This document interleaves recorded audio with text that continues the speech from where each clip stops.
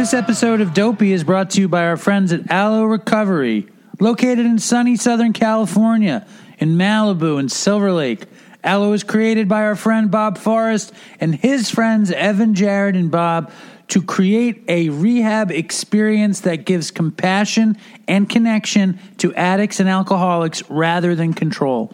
They have decades and decades of experience treating co-occurring mental health disorders, including severe mental illness, and they make sure that whatever you're kicking, your detox is as comfortable as possible.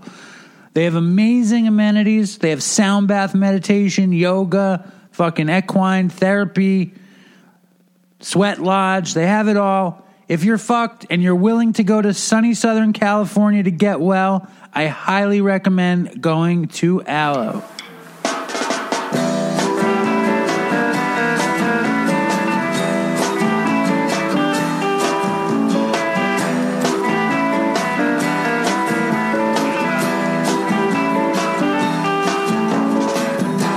Hello and welcome to Dopey, the podcast on drugs, addiction, and dumb shit. And my name is Dave, and this is a bonus episode of Dopey. I recorded it a few months ago. We had read an article written by this actor, writer, podcaster, woman in recovery named Rivka Reyes, who you might know from the incredible movie The School of Rock. She played Katie, the bass player. And she wrote an article called Confessions of an Obsolete Child Actor, and it really moved me. I'm very interested in what these kids go through who get famous, and I was such a fan. I'm a current fan of School of Rock and Rivka Reyes. And School of Rock was a movie that I discovered, that I got to see for the first time when I moved to California, and I moved in with Jeremy and Todd, and they loved it, and I loved it. And I want to say it's one of the only movies that I can think of that I loved just as much sober, wasted, kicking, and even with my children. My Nora loves School of Rock. And what is not to love? It is an amazing movie. And if you guys didn't know this, there was a tragedy last week in the School of Rock community where the kid who played the drummer, Freddie Spazzy McGee Jones, his name was Kevin Clark, and he died. He got into some kind of car accident last week on the way home from a band rehearsal, and which makes me sad. He was I think he had some struggles around addiction. I don't know if he was an addict or an alcoholic. Rivka talked about it a little bit in the interview, but I figured I was going to put this out before that happened, but I had stalled putting out my bonus episode, so now it's kind of even more apropos that the Rivka Reyes interview comes on Dopey. So check it out. Rivka is an incredibly thoughtful woman. She has her own podcast. She does so many different things. She's a comedian. She's an actor.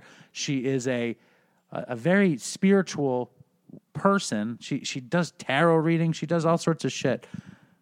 Her podcast is called Where Are We Now? It's a podcast diving deep into the elusive world of child stardom.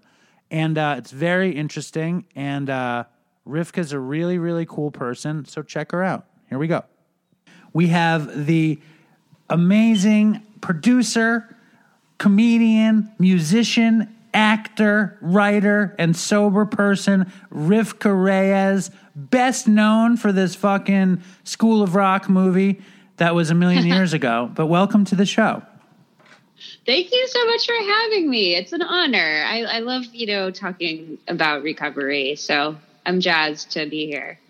Now, I'm going to just start by saying in 2003, I had just left rehab, a rehab, and I moved to Los Angeles, right?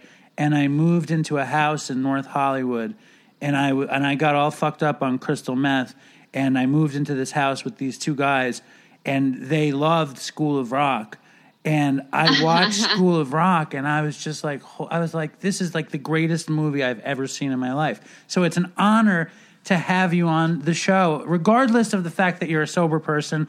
And, I love that. But I have to say, I'm like, I know it's annoying, but I'm a big fan of School of Rock. It's not annoying. It's not annoying at all, especially, it was annoying before I was in recovery, and I was very just like I don't know, I had this chip on my shoulder about it, and it was just like, when are people going to start to realize that I'm more than just this 10-year-old character, and like, da-da-da. And then like through working, like, you know, recovery and therapy and stuff like that, and like kind of doing a lot of inner child work, I'm like realizing that every time somebody like brings it up, it's not to like, it's usually coming from a place of like, I love that movie and it inspired me, or like that movie inspired my kid to play guitar and you should be very proud. And like, I needed to get off my fucking high horse and just start being goddamn grateful that I got this cool opportunity that not a lot of people get to have when they're 10, you know? Absolutely. Do you feel like it kind of ruined your life at all? Is that part of the story? No, you know, it's so funny because the media can manipulate my writing to make it seem that way. I feel like a lot of like, I've been seeing a lot of publications twist my words, and it's like, School of Rock child actor says the movie ruined their life. And it's like, that's not at all what I'm saying. I ruined my fucking life. I was the one who, you know, was, you know, manufacturing my own misery for, you know, years and years and years. And my role in a movie in 2003 didn't do that. Like, it was my thinking around my performance in that movie that led me to creating chaos and, you know, just again, like repeating cycles over and over. And of course I blamed it on other people because I'm an asshole. No, you're an addict. That's what we do. It doesn't make you an asshole. That makes you an addict. And I think that it's a double-edged sword. Like, sure, you should be grateful that you were in this incredible movie that inspired people, me included. But also it puts you in a weird situation at a really young age. I read your article in Medium. I thought it was brilliant. And I think, you know, it put you in a situation that a lot of kids are, where they don't get to be children, you know, like you become, I mean, you wrote in the article that basically you had a job. You realized that now you're a working person, and like people and your parents relied on you. And that was scary for me. I have a daughter who's 11 and you were 11 in that movie, right?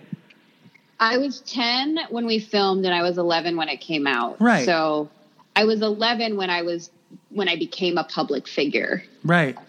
Thereabouts. And like gearing up for it, like, was it in terms of your own desire to be an artist or a performer or an actor, how much of it was a chicken and an egg with your parents? How much of it was you? How much of it was them? How did that work? Well, you know, I don't really know. It's funny. I think I am now saying, yes, I am destined to be a performer. I love performing. I love writing. I love music. I love, you know, podcast. I'm working on a podcast right now, and it's the most fun I've ever had, like talking to other people who, you know, started off in the public eye as kids or teenagers and stuff. And it's really cool. It's really cool to like be going, you know, experiencing that. And I've always, you know, been a performer since I was a little kid. I mean, looking at my like astrology chart and stuff like that, like there's also like things that point to like, oh, well, you are like meant to be a performer. But, you know, I didn't really have that much of a choice. Like it was never asked of me, like when I was, you know, doing, you know, guitar lessons and stuff, like, oh, like, do you still like this? Do you still like this? Which I did still like it, but I also didn't know I had a voice. So it's just this like combination of like, yes, I do love performing and I always wanted to be a performer, but was I, you know, did I have my own will at the time? Like, not really, because it was just like, hey, you're doing this thing. Hey, you're doing this thing. Hey, you're going to go on this audition. Okay. Hey, you're going to go on this radio show. All right. Yeah, sounds good. Like, and I never really had my own autonomy as a kid, which I think a common like mistake that parents of like performers make is like not checking in with them and seeing like if they still like something. That being said, I did like it the whole time. So it's like, it's fine. But I think that, you know, it's important that parents of child performers, actors, musicians, etc., dancers, athletes are checking in with their kids like, hey, is this something you still want to do? Because a lot of the time, like, parents put their kids in an activity like sports or music or whatever, ice skating, dance, whatever, gymnastics, because it's something that they wanted for themselves. And like, they're not always honest and pure intentioned in their motives there, you know? Totally. I mean, I have two daughters. I have an 11-year-old who, like, we force her to do dance, but she says she likes it. We tried to force her to play piano, but she bailed. She didn't like it. She always said that she wanted to play drums. So she's, like, taking drum lessons now. And I'm, like, a pretty shitty musician, but I like to play. So, like, we'll go down to the basement and we'll play. And, you know, she's with it, and then she's very perfectionistic, and I'm not. And she stops me, and I'm like, "Come on, let's just jam." Blah blah blah. And I'm like, I'm leaving it be. And whatever she does, she does. She's got this great singing voice, but it's like my parents didn't really give a shit about what I did when I was a kid. Like when I read your article, I was like, "Wow, Rivka's parents really cared about her." You know? Yeah, they really do. And they love me so much, and I love them so much.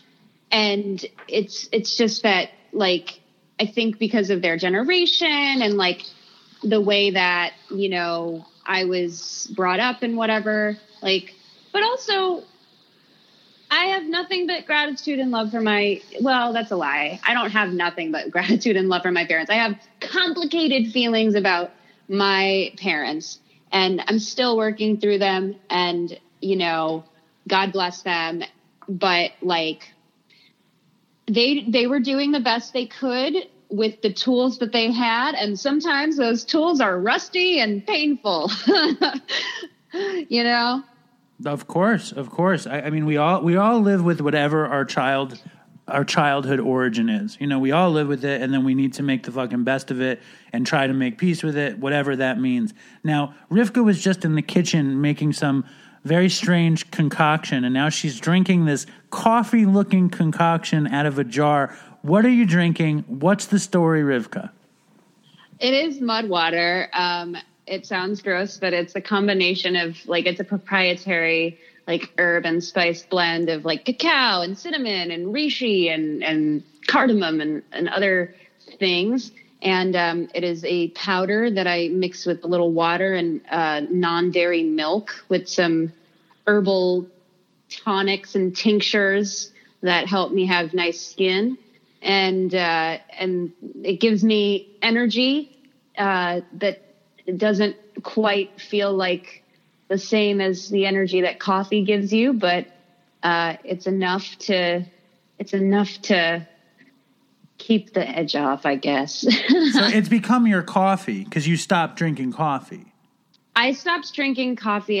Well, I'm not going to lie on this fucking podcast about recovery. I am actively trying to stop drinking coffee, and I have, you know, I give myself a little coffee as a treat. It's kind of in that bargaining phase where I'm like, I'll only drink coffee on like one day a week, that kind of thing that we do. And yeah, I have like, I mean, if you look at the top of my fridge, I have at least like 8 different beverage types, like, that are substitutes for coffee, that aren't as good and don't feel or taste as good, that I'm just like kind of self-willing my caffeine addiction away by trying to replace it with, like, mud water, chai, matcha, cacao. I have this dandelion blend that's really good. It sounds like it'd be fucking gross, but it's really, really good. You're really going for it. You're going for it with hipster beverages to replace coffee. It's like, that could be a Jeopardy category. Hipster beverages to replace coffee, and you go down that list. What about kombucha? You drink kombucha, or is there too much alcohol in it? I drink kombucha occasionally. I love a bubbly, like, I love a LaCroix, you know, that's obviously not a coffee supplement at all, but I love a carbonated beverage. So yeah, kombucha every once in a while. I don't do well with like super acidic things, and I feel like kombucha is very vinegar tasting, and I hate kind of You don't like it? I don't like it. I drink coffee. I don't drink too much. You know what I mean? Like I drink a few cups of coffee in the morning, but I don't drink it all day. But I don't. I had bigger fish to fry. I wasn't worried about caffeine. But smoking, nicotine was something that I had to go crazy with stopping. But yeah. Oh my God. I had a cigarette yesterday after a couple of months of not having any. How was it? It was nice. I was just like watching the sunset with one of my sponsees, and it was really nice. I was just sitting on the roof of my building, and I was just like, "Hey, do you have a cigarette?" And they were like, "Yeah, do you want one?" And they were like, "Are you sure? Am I enabling something?" And I was just like, "Yes, but it's fine." And it was really nice to have a bonding moment over a ciggy with my little sponsee. It was really sweet. Yeah, they drove me yesterday to Dodger Stadium to get my vaccine, and it was very sweet. Was it vaccine 1 or vaccine 2? 1, yeah, vaccine 1. Right. I got the Moderna, the sweet and flirty Moderna. I got the Pfizer, and it was no big deal. I walked away because I used to shoot heroin, and I walked away. I swear to God, I walked away from getting the vaccine wondering why I couldn't taste it in my mouth. And it was like an hour that I was just waiting for this fucking taste to come, and it never came, and that was very frustrating to me. Wow. But it's I'm sure a bunch of people had that happen to them. Now, let's go back in time. You're in this gigantic movie. Like, when does addiction rear its head? Like, what was the deal? I think that my first addiction was people and like relationships. And so I always kind of, whenever I would go through like, not even like with like romantic relationships, but like when a friend would like ignore me, I would go into intense withdrawal. And I would feel this just like, I don't want to go to school. Like, it was just like, oh, like she's mad at me. Like my best friend is mad at me, and I can't show my face in school. I have to stay in bed all day. And it was, I was extremely codependent with my friends from early on, because the first, couple years of school, like, preschool to, I think it was first grade, I was in a couple different schools, and, I ended up transferring to this school and finally having friends for the first time. And I was just like, wow, like, and I'd had the same class consistently, and I was like attached in a way.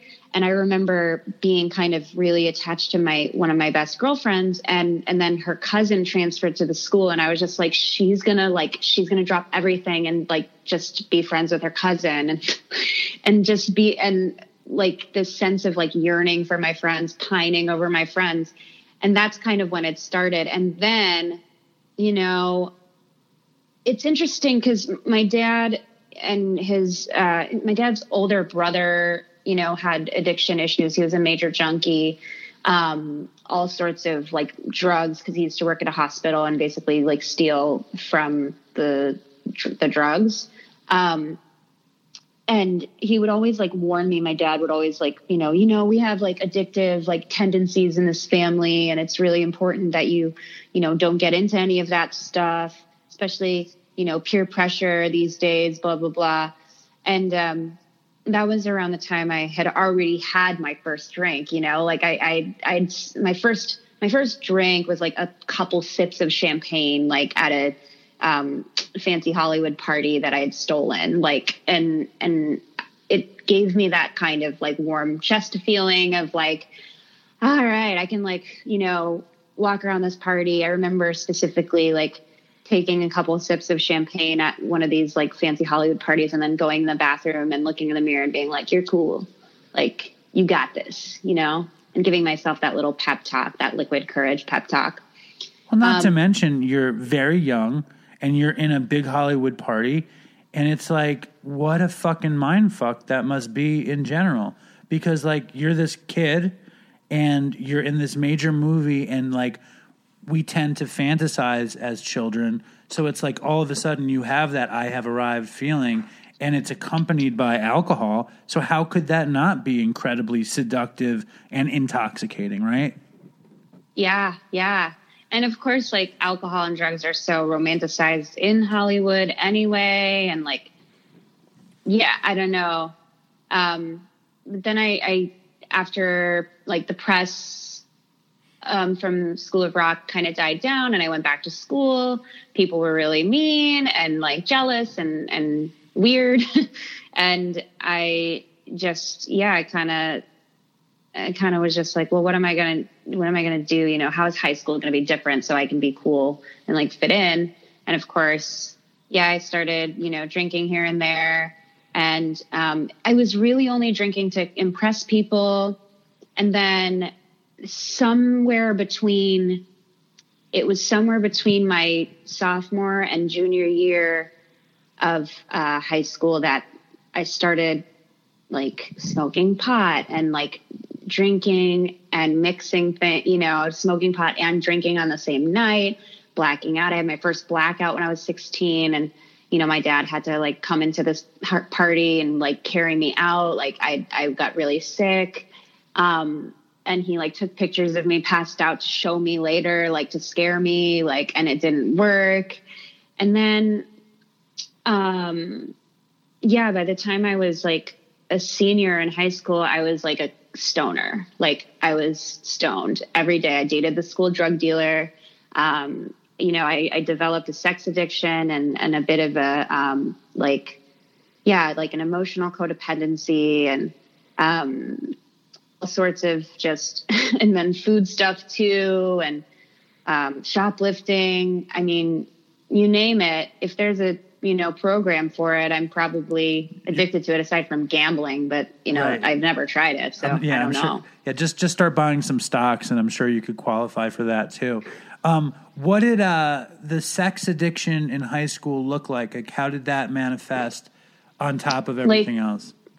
Sneaking off, you know, with girls or boys that I was, you know, involved with during school to like fool around in the hallway, like in the like secret little corridor that everybody hooked up in, and like that, and like skipping class to go like hook up in my, you know, girlfriend or boyfriend's car, like, yeah, that kind of stuff. And then also like, you know, sneaking people into my house because I had to have that like, you know, fix met, or sneaking out and like getting in cars with like random people to like go to a party where my boyfriend or girlfriend was at.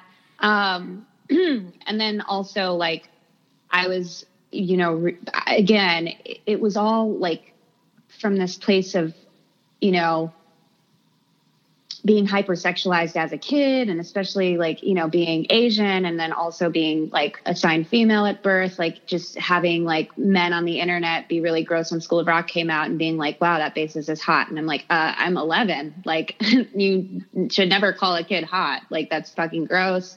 And like having, you know, those comments be read to me, and, you know, and your mother shown to me. Your mother read you the comments. That's what I read. That was a big mistake, right? She can't feel good about that now, right? I don't know.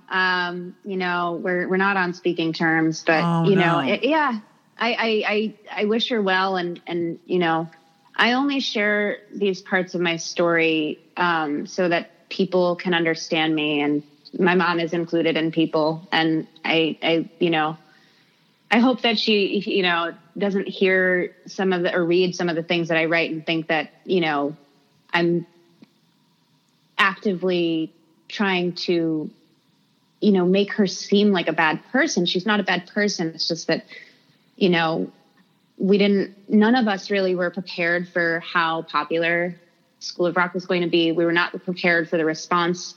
We were not prepared for the trolls, the bullies, any of it. And it could have been handled with more grace.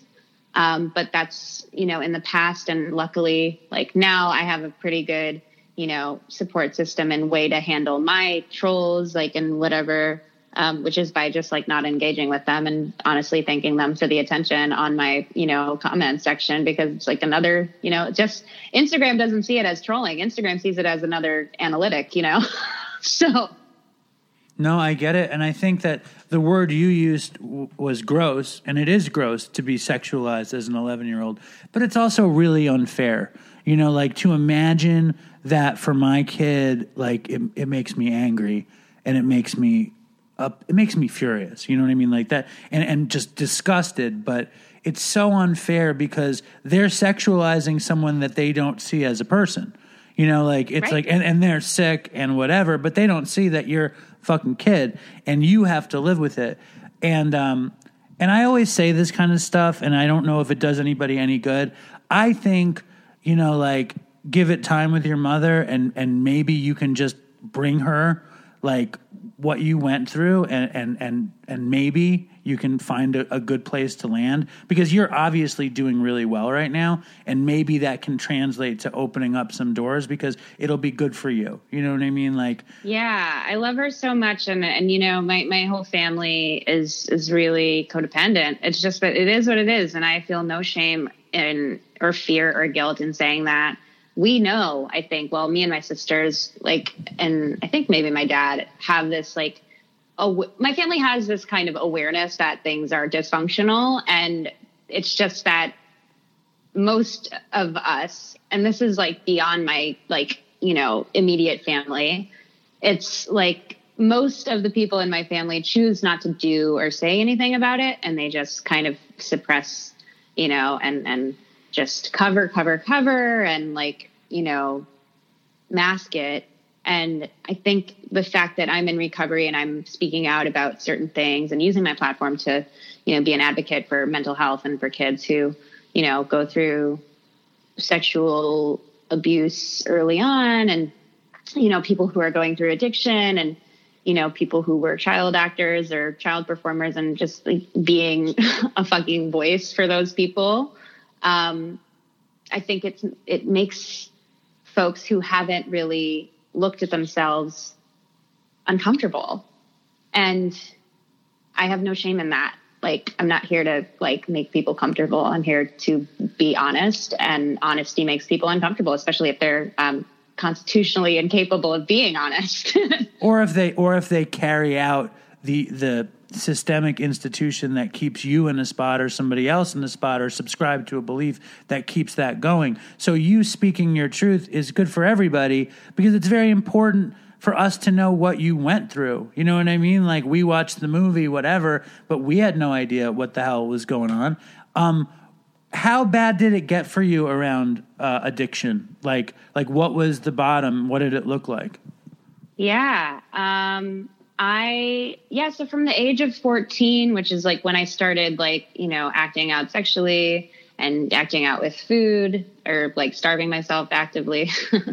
And then, you know, with each year, I think a new addiction kind of like reared its head. Like, cause I was 14 when I started having sex and I was like, you know, 15 when I started smoking cigarettes and then 16 when I started drinking and smoking pot. By 17, I'm a full pothead. You know, college, my love addiction really got, you know, revved up. And then, you know, by the end of college, I was doing coke and, you know, pills. I manipulated my doctor into giving me Klonopin and then overdosed on that. And like, you know, it was fucked. I was like, you know, coming to class drunk or like, you know, missing school or, you know, going to rehearsal for a play, like kind of fucked up. And you shouldn't really do that, especially when you're doing like fight choreography and stuff like that with like, you know, swords, weaponry, etc. And I still did, you know, and, you know, getting fired from jobs because I was visibly high. What job did you get fired from because you were high? It was this like Euro restaurant. Like I was a fucking Euro cashier. Were you cutting meat off the Euro? No, I was just a cashier, but there was a day that I came in really late and I was hungover and high, and they were like, "We don't need you here anymore." You know, in New York, like, nobody says. I understand. No, it was a couple jobs that I got let go of because I didn't live up to the company's standards, but I knew like that, you know, I was, you know, it was because I was either drunk on the job or hungover. So Why doesn't anyone say gyro? Why do we all say it wrong in New York? Why do we say gyro in New York when it's obviously gyro? Because we're idiots. I don't know. Because we're idiots. Because we're idiot kids, and we see gyro and we think gyro. And even when people say gyro, I still read gyro because I'm fucking stupid. Anyway, let's get to the bottom though, because I want to like. It's like, when do you get the feeling that you want to make the change? Like, when does it hit you that you're like, fuck this, I need to change my life?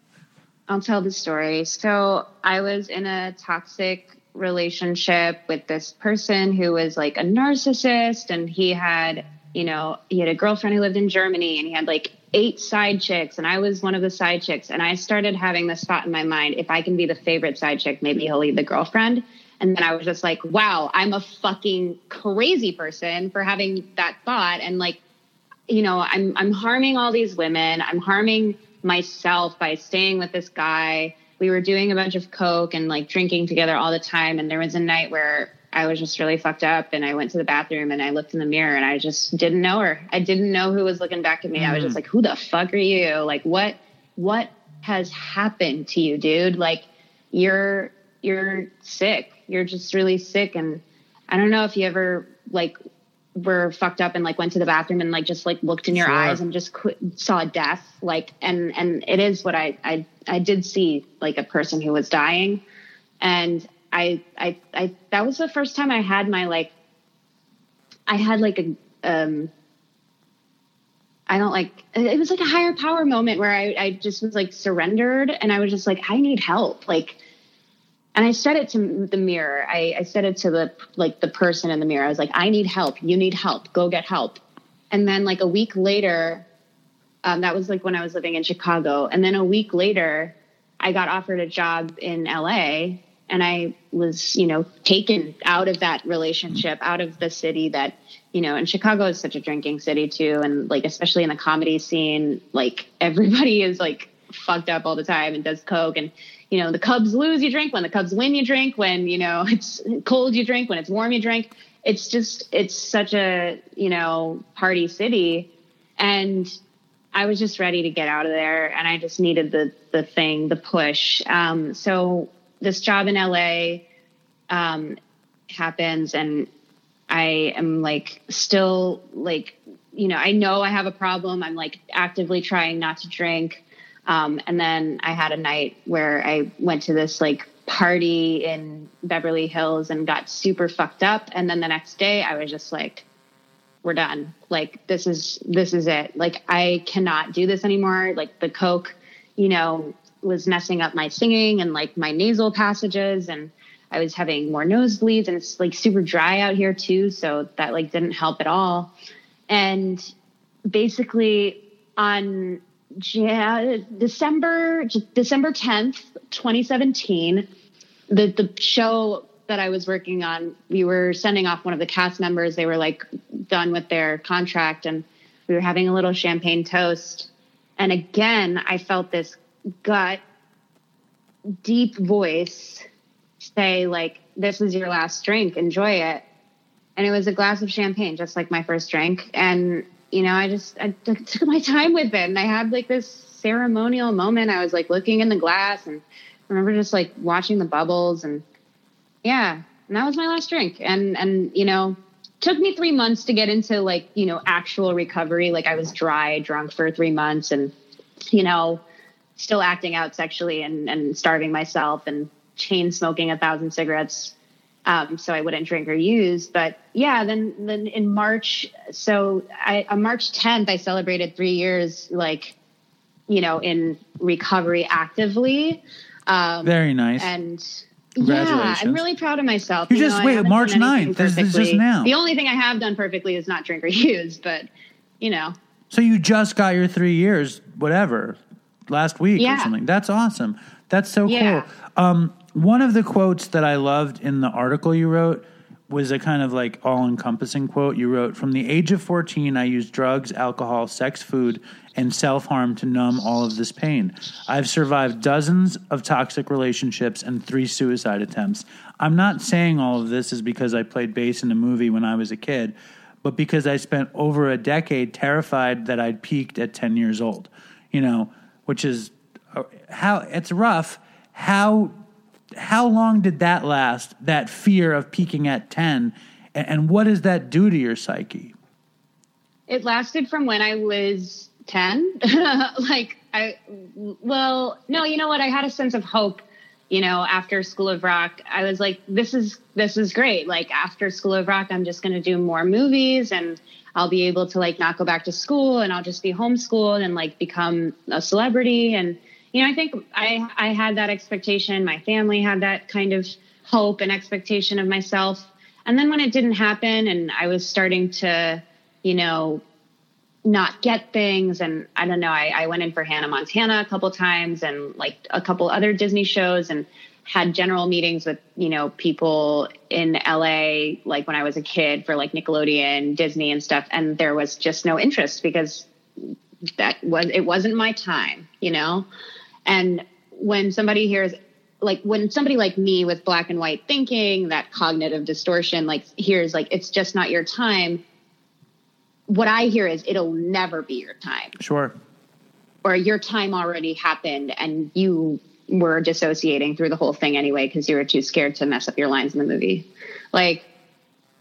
So yeah, I that lasted up until I published that article, which was a year ago. Well, that's awesome. Roughly a year ago. That's awesome. And I suffer a lot of the same kind of shit that you suffer, especially black and white thinking and having expectations that don't have anything to do with reality.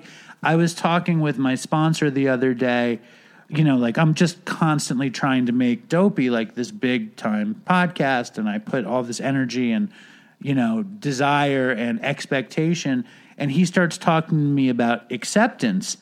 And I felt like it was almost the first time I ever heard the word acceptance. I don't know how, I'm 5.5 years sober and I never considered accepting things as they are, that things might be the way they're supposed to be, and that it's okay. It was this, I never heard the word in a nice way. And I feel like you writing that piece was your acceptance of where you are. It was. And you know what? Before I had written that piece, I went to a meeting where that chapter was read. Acceptance is the answer. And I had never read it. I had heard people say that, acceptance is the answer. Your serenity is directly proportional to your expectations or whatever. And I'd heard people say that, and it's that thing of just hearing this, hearing the serenity prayer over and over and over. And then one day it just clicks what it means, right? Or some line in any, book that you read, as much as, some of us read the recovery texts and whatever, and then finally, seeing page 417, just read and digesting those words and swallowing those chunks of truth, I was just wow, I really have I still, after, not so much time, but after all this time clean, I'm still such a drunk because I can't accept fucking anything. I can't accept the way this fucking meeting smells. I can't accept the way that my partner blinks at me. I can't accept the way that I look in the mirror. I can't accept the fact that, I didn't get Hannah Montana and somebody else who was highly deserving of that work did, and I can't accept the fact that my first 3 sponsors fucking bailed on me because I would not listen, but it all kind of hit me, and I was just I have to get these thoughts on paper so they're not in here. And, this is after having worked through, the program once over, and I was in a good place, and I checked in with my people, my sponsor, my trusted folks in recovery. And I was just hey, does any of this, that I've written seem like it might be harmful or might be, unpure or selfish or whatever? And they were all no, it seems really authentic and really pure and really loving. and really powerful. And it sounds like a person who has done the work on themselves. And I was just like, all right, we'll publish it. And yeah, I'm just grateful that it's gotten my name back out there. You know, but I'm more just grateful that I got to tell the story and that so many people have, you know, in the year that it's been published, you know, responded to me saying like, I relate so much. I had no idea how like, you know, similar our stories are, you know, and it's just been an honor to have that kind of one-on-one connection where people say, I want what you have. Or when people say like, wow, like, you know, I had no idea that somebody I looked up to so much as a kid was going through exactly what I was going through. It's also just an amazing opportunity to start over. Like, you've done so much cool shit. And, like, I mean, my wife sent me the article. I was, like, working on a fucking delivery for Katz's or something. And she's like, oh, you should write this woman. She'd be so good on your show. And I was like, yeah, you know what I mean? Like, I think to suffer Hollywood, to suffer expectations, to suffer self-hatred, all this and the stuff with your parents, all that stuff, and to be able to find some serenity and even to understand what acceptance means. Like, I resent so many things about AA all the time because it's hard for me to accept this stuff. It's hard for me to like hear this, like what you said about the serenity prayer. You can hear it, but it isn't until you hear it as a tool that it really becomes a tool, because it's all tools. You know what I mean? Acceptance, I used to feel resentful of people using words like acceptance, like because they wanted to be cool or like they were saying something that I didn't understand. And then the other day, that's how I felt about when people would be like, I'm just going to turn it over. I was just like, what the fuck does that mean? Exactly. Turn it over. What, like, it's just like some of those like recovery and program like buzzwords that people use. Of course, as a newcomer, I was just like, I hate this. I hate all of this like cliches. And now I'm the bitch who like, you know, texts an acronym of like, you know, FEAR stands for frantic, or what is it? FEAR stands for false evidence appearing real. Like, and my sponsees are like, I hate you. Well, it's funny though, because we resent it because I always heard fear was just fuck everything and run. But it doesn't matter. It doesn't matter because I still resent that stuff, and then I get hit with the truth of it, and it's like I kind of smile at myself for resenting it because there are character defects that I have that I still like. They make me feel fuzzy. Like hating shit makes me feel somehow. It still makes me feel good about myself to hate shit, which is me too. It is what it is. You know, we do our best. But I have to tell you, it's a total honor to have you come and tell a little bit of your story on our little stupid show. And we're happy to have you in our community. And I'm just very honored to get to talk to you. Oh, let me ask you this, because I didn't do this to you. The lifeblood of Dopey is the Dopey story, which is like some fucked up drug story in your past that you like to tell. Or maybe that you don't like to tell, but you know it's like kind of like a ridiculous story. Do you have one on tap? I always put people on the spot with this. Yeah. I think I have a good one. Good. Let me just ask my HP if this is the one I should tell really quickly. Hold on. Yeah. So when I was 15, I was in a band called Sweet Revenge, and I was in a band with the boys who lived kind of a block away from me. They were two brothers, and they were definitely like their parents were alcoholics, and they would give me alcohol all the time and cigarettes and enable me. And there was a night where we all got pretty drunk, and we were like running around in a like high school like park playground situation.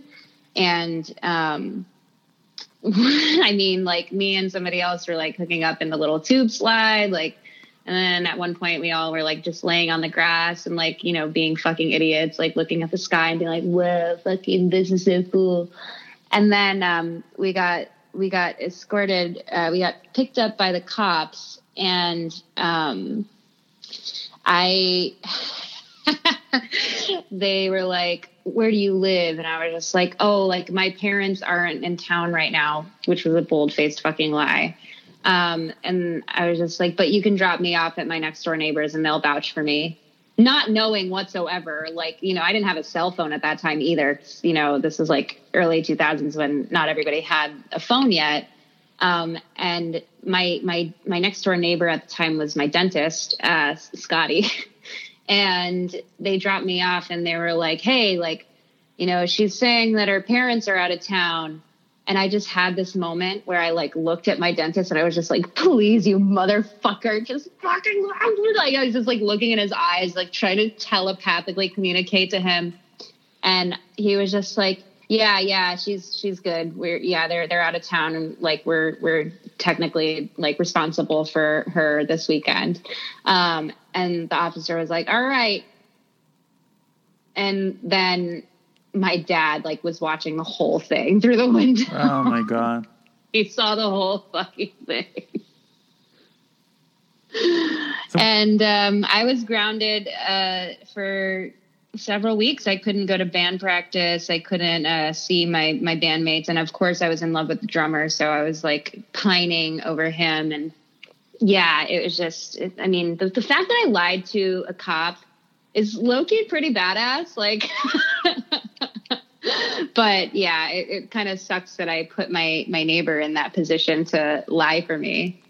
I think that's fair. I think he did the right thing by covering for you because he was young once and he knew you were a good kid. You know what I'm saying? Yeah, he did. And he ended up, he's still my dentist. Not my next door neighbor anymore, but still my dentist. And still, he always has vouched for my career. He's always been like, he's really into music and he's a great guy. He definitely has like taken care of me and has been kind of like an honorary like father figure for a long time. So shout out to Scotty for covering for me, even though it didn't really work.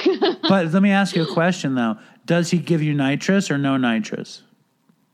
No nitrous. Well, I don't. I've Scotty, never, that sucks. Drilled cavities or anything like that. I've never had I've got pretty good dental hygiene, so it's more like whenever I go see him, it's like we kind of talk about music and chill, and he shows me new bands that he likes, and I show him new bands I like. You still play? Yeah. You're still playing? I sing, which I didn't really sing in the movie. It's funny because like while we were filming, I learned that I could sing because we would do little karaoke parties and like we would like, put on little talent shows like during the school day especially because all of the kids in the movie really liked to sing. So, we all would put on little shows and like choreograph little numbers and stuff and like sing Hillary Duff songs. I was really into Avril Lavigne at the time and those like kind of emo girls, Alanis and stuff. So I learned how to sing through singing like Alanis and Avril, those Canadian bratty emo girls that we love. And yeah, so today, like I do sing, I write my own music. I play guitar. I don't like actively like go out of my way to play guitar, but if I need to write something, I'll pick it up and then I'll typically, figure out what chords I use and then send it off to somebody who's like more skilled and they'll like do my underscoring for me. And yeah. Was there ever a thought? I'm sure there was a thought, but was there ever a flirtation to putting the band together in a real way as adults and being a band? The School of Rock? Yeah. I think we fantasize about that a lot. And Joey and Kevin, the two actors who played, Joey played Zach Mooneyham and Kevin played Freddie Jones. The three of us were really, really tight knit. All three of us ended up going through, addictive stuff, and I won't tell their stories. I don't know where they're at in their journey. We did just have like a mini reunion, virtually on Zoom. Some of us, like not everyone was there, but it was nice to see a lot of them. And a couple of us are like sober now, and it's really nice to just have that, like the kind of Venn diagram of having been in School of Rock and now also having the like unity of like recovery. Totally. Is really beautiful. We love each other so much, and we're this family. And every time we do get back together to like hang out, even if it's just like, a couple of us meeting on Zoom to just hang for a second, or if it's just me like FaceTiming somebody from the cast, like it is nice. And I will always cherish that like relationship, because they were my best friends for, a couple of years, because we'd worked on the film, and then we would go back to school for a little bit and then come back and do press, and then go back to school for a little bit and then come and do more press in different countries. And it was just like this family. And now, almost 20 years later, it is 17 and a half years later, not going to age ourselves further. But it's so nice to see how everyone's grown into these just like amazing humans. Like somebody's a OBGYN, and somebody's a lawyer, and there's like, this, Kevin, who played Freddie, is still drumming. Joey, who played Zach, is still playing guitar. I'm like kind of, I don't know. I like to think that I'm saving the world, one recovering addict at a time. One dopey episode at a time. Put the band together. Start a trio. I'm telling you. People, I mean, it would be so fun. Make an EP. I think it would be fun. They're both really good musicians. It's interesting. Like, people, it's TikTok is really fun, because people like, people love School of Rock so much. And it makes me so grateful, because I'm like glad that I was in a movie that holds up and like stands the test of time and isn't like, problematic. And it feels good to like have worked on such a feel-good project. Wow, not product. It's project. Both. It's a feel-good product and a feel-good project, and it's such a good movie that I could literally watch it. Like, I've watched it many, many, many, many, many times, and even the music, the original music in it is great. It's like really good. Like me and it's catchy. My daughter loves it. I love it. I watched it full on drug addict, and I was like, this is the coolest movie I ever saw. And if that is true, and you show it to your 11-year-old kid, and you're like, isn't this cool? And she's like, yeah, that's the fucking litmus test. Try to start a trio with these people. Try it. Yeah, we'll see. I mean, we'll see. I love being in a band. I love being the front woman. I did, before I left Chicago, I assembled a group of friends to, do like a goodbye show for me, which was really fun. And I got to just like sing a bunch of my songs and covers. We did some like Heart songs and other like St. Vincent songs and whatnot. And it was really nice to like be the front person and be able to like sing and then like take the guitar and play a couple numbers by myself, and then go back to just like singing and having everyone else backing me up. It was tight. I really miss playing in bands. And, while I am working on like 1,000 things, I've got this podcast. I'm also writing a pilot. I'm also writing a couple of short films. But I do, there's nothing like fucking being in a band and just like commanding the stage in that way. It's the best. There really is nothing like that. But do it all. I mean, I think that's awesome. Do all those things. I love being in a band because you're with friends and you're creating something together. And when you're done playing, when the song is over, it's over and you can go home and write something. But when you're doing it, it's magic and communication and interaction and just and you're young. You know what I mean? Enjoy it. I'm old. I'm crusty. I work in an old deli. The fuck. You are young and you can do all these things. And you'll make up with your mother. I have a lot of faith that great things are on the way. I really do. How about your dad? Do you talk to your dad or no? Yeah, I talked to my dad for like an hour this morning. He's really sweet. My dad's, he's had his own struggles with addiction, more so with food and stuff, but, and some, money behaviors that, I think seeing both me and my sister, are in recovery. And I think him seeing us kind of taking that kind of action towards change and towards growth, is inspiring to him. And it's really nice to see him grow in compassion and understanding, as, the years pass. Right on. Rivka, I didn't even get to talk about you being Jewish and Filipino. because I'm Jewish and I grew up in a Filipino house all the time. So we have a lot going on there. I had to say it Okay, well, you'll have to have me back on. Well, whenever you want, you be in touch, okay? And thank you so much for coming through. I really do appreciate it. It was a lot of fun.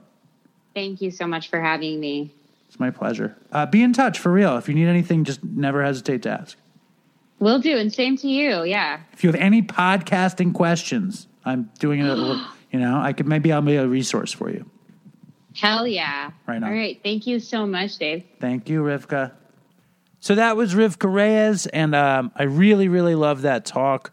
And I hate that the timing coincides with this kid's death, Kevin Clark. But, you know what they say at my meeting all the time is they say there are no coincidences. And I totally disagree with that. I think that there are tons of coincidences. And even if a coincidence is incredibly apropos, it's still a coincidence. That's just, maybe I'm a cynic, but that's just what I believe. And maybe you guys are wondering if Rivka reached out to me to help do her new podcast. And the answer is no. And maybe you're wondering if I reached out to Rivka since that interview, and also the answer is no. But I'm going to reach out now before I put up this episode. And I do think it's awesome when someone so young has clean time and they are working a program, and it's awesome. I know that when I was young, I couldn't get anything together. But I guess, somebody's clock to getting well is, it depends on the person. It took me to be 41 and totally miserable to need to change my life. But I think it's a real, when the shoe fits, you wear it, it reminds me of one of my favorite Bob Marley songs, which is Who the Cap Fit, which means you get what you deserve. Who the cap fit, let them wear it. If it's your time to get sober and well, then it's your time. And if it's not, then it's not. The problem is when it's not and you get hurt or you die. So be cautious out there, everybody, in the Dopey Nation. And now I'm going to read an email. So here we go. This is an email from Brooke Potter. She says, "Hey, Dave, my name is Brooke. You can use my name, and I love your podcast. It's been a huge part of my recovery. I have 104 days as of right now, and it's definitely been a rough road to say the least. I sent in a story a while back that got read on the show. It was episode 228 with Alexis Haynes, and it was a highlight of my early recovery. I just wanted to send in this story that I've been hanging on to for a while. Enjoy.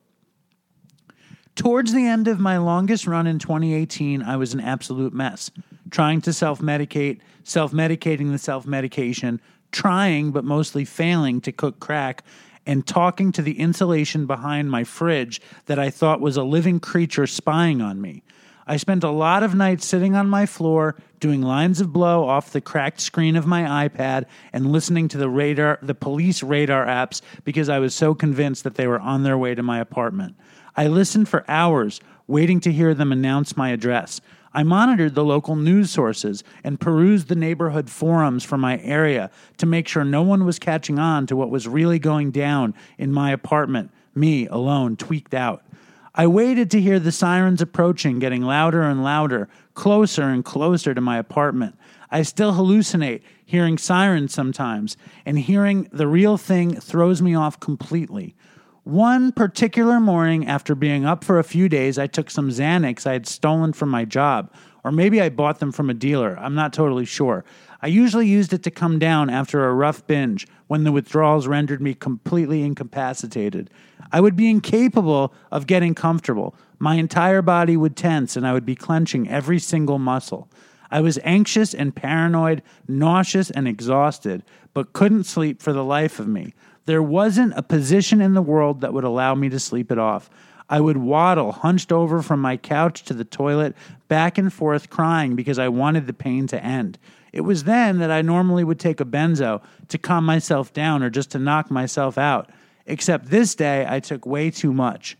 I started to feel hit hard and decided I needed more cocaine to come back up a little, using some drugs to fix the effects of other drugs, because that makes sense, and it doesn't create an unbearable vicious cycle at all, which is, sarcasm here. Anyway, so I hit up my dealer, who usually answered within 10 to 20 minutes. He hit me back, and I hopped in my car to do my normal copping routine. I got on the main road and headed to the gas station where I usually went to withdraw my drug money. I was nodding in and out, blacking out, and then waking up suddenly a few times to stop quickly before rear-ending someone. Unfortunately, one of the times I didn't come to before hitting the car in front of me. I think it was some middle-aged woman, and I totaled my car. I may have ruined hers too, but I was more concerned that I was going to miss my opportunity to meet my dealer. We both pulled over, and I don't remember a lot of what happened. From what I do recollect, I called my parents and told them I crashed my car. I sat in the tow truck driver's passenger seat, and even he could tell I was in rough shape. I was falling in and out of consciousness while on the phone with my dad, and kept waking up to him saying my name and asking me if I was okay. My absolute angels of parents eventually drove an hour up to me and brought me back to my apartment. According to them, I told them everything about my using and how bad it really was. They took me to the hospital, which of course I begged the nurses for benzos for my anxiety, which they gave to me. Healthcare, am I right? I told my parents and my boyfriend at the time some more about the horrors of what had been going on with me for the past 5 months. They sent me to Four Winds, a psychiatric facility in upstate New York, which I actually enjoyed a lot. I learned a lot about addiction and went to my first 12-step meeting. I did relapse the day I left treatment because my boyfriend bought me a bottle of whiskey. But that's besides the point. Hope you enjoyed my silly little tale. Thanks for reading, and toodles for Chris, Brooke. And I never wrote her back. I think that's a crazy email. I don't think that's a silly little tale. I think that's nuts. And it reminds me of a lot of car crashes I had in California. Yesterday I was driving to pick up my laundry, and I had to make a left turn, and there were cars speeding up to me, and I smartly waited for the cars to speed up, and then I took the left turn. But years ago with Todd, we were all fucked up and coming back from copping and driving my girlfriend's Saab, and I just took the left turn, and there was a car coming full speed and just smashed into us, and it would have killed Todd had it not been for the steel frame of the Saab. And I remember just how much I wanted to flee the scene so I could get high. I got into so many car crashes in California. I'm glad Brooke sent this in, and I hope she is still sober. I need to write her back, which makes me wonder, if you sent in an email and you didn't hear from me, please write me again, and I will write back. Sometimes I find myself too busy, or I lose track because I'm probably very ADD, but I want to have a nice back and forth with you guys. So send in stories. I will write back. Brooke, thank you for sending me this story. It also reminded me of this other time in California. I had a car and the brakes stopped working, and I don't even know how this happened, but I was on the highway and the brakes basically stopped working, and I was high on everything, and I was scared. But somehow I managed to get off the highway, coast down the service road, and there was nobody in front of me. I turned into like a college parking lot, and with no brakes, I circled around the parking lot until, to stop myself, I hit like a light post. And it wasn't such a bad smash that it damaged the car because I had been circling for so long. But that's the kind of way I lived in California in cars. I crashed up at least 4 cars. It's a miracle that I got away from there without hurting anybody or myself. Anyway, hope you guys enjoyed the bonus episode. Check out Rivka Reyes' podcast. Rest in peace, Kevin Clark. Terrible tragedy. And stay strong, Dopey Nation, and fucking toodles for Chris.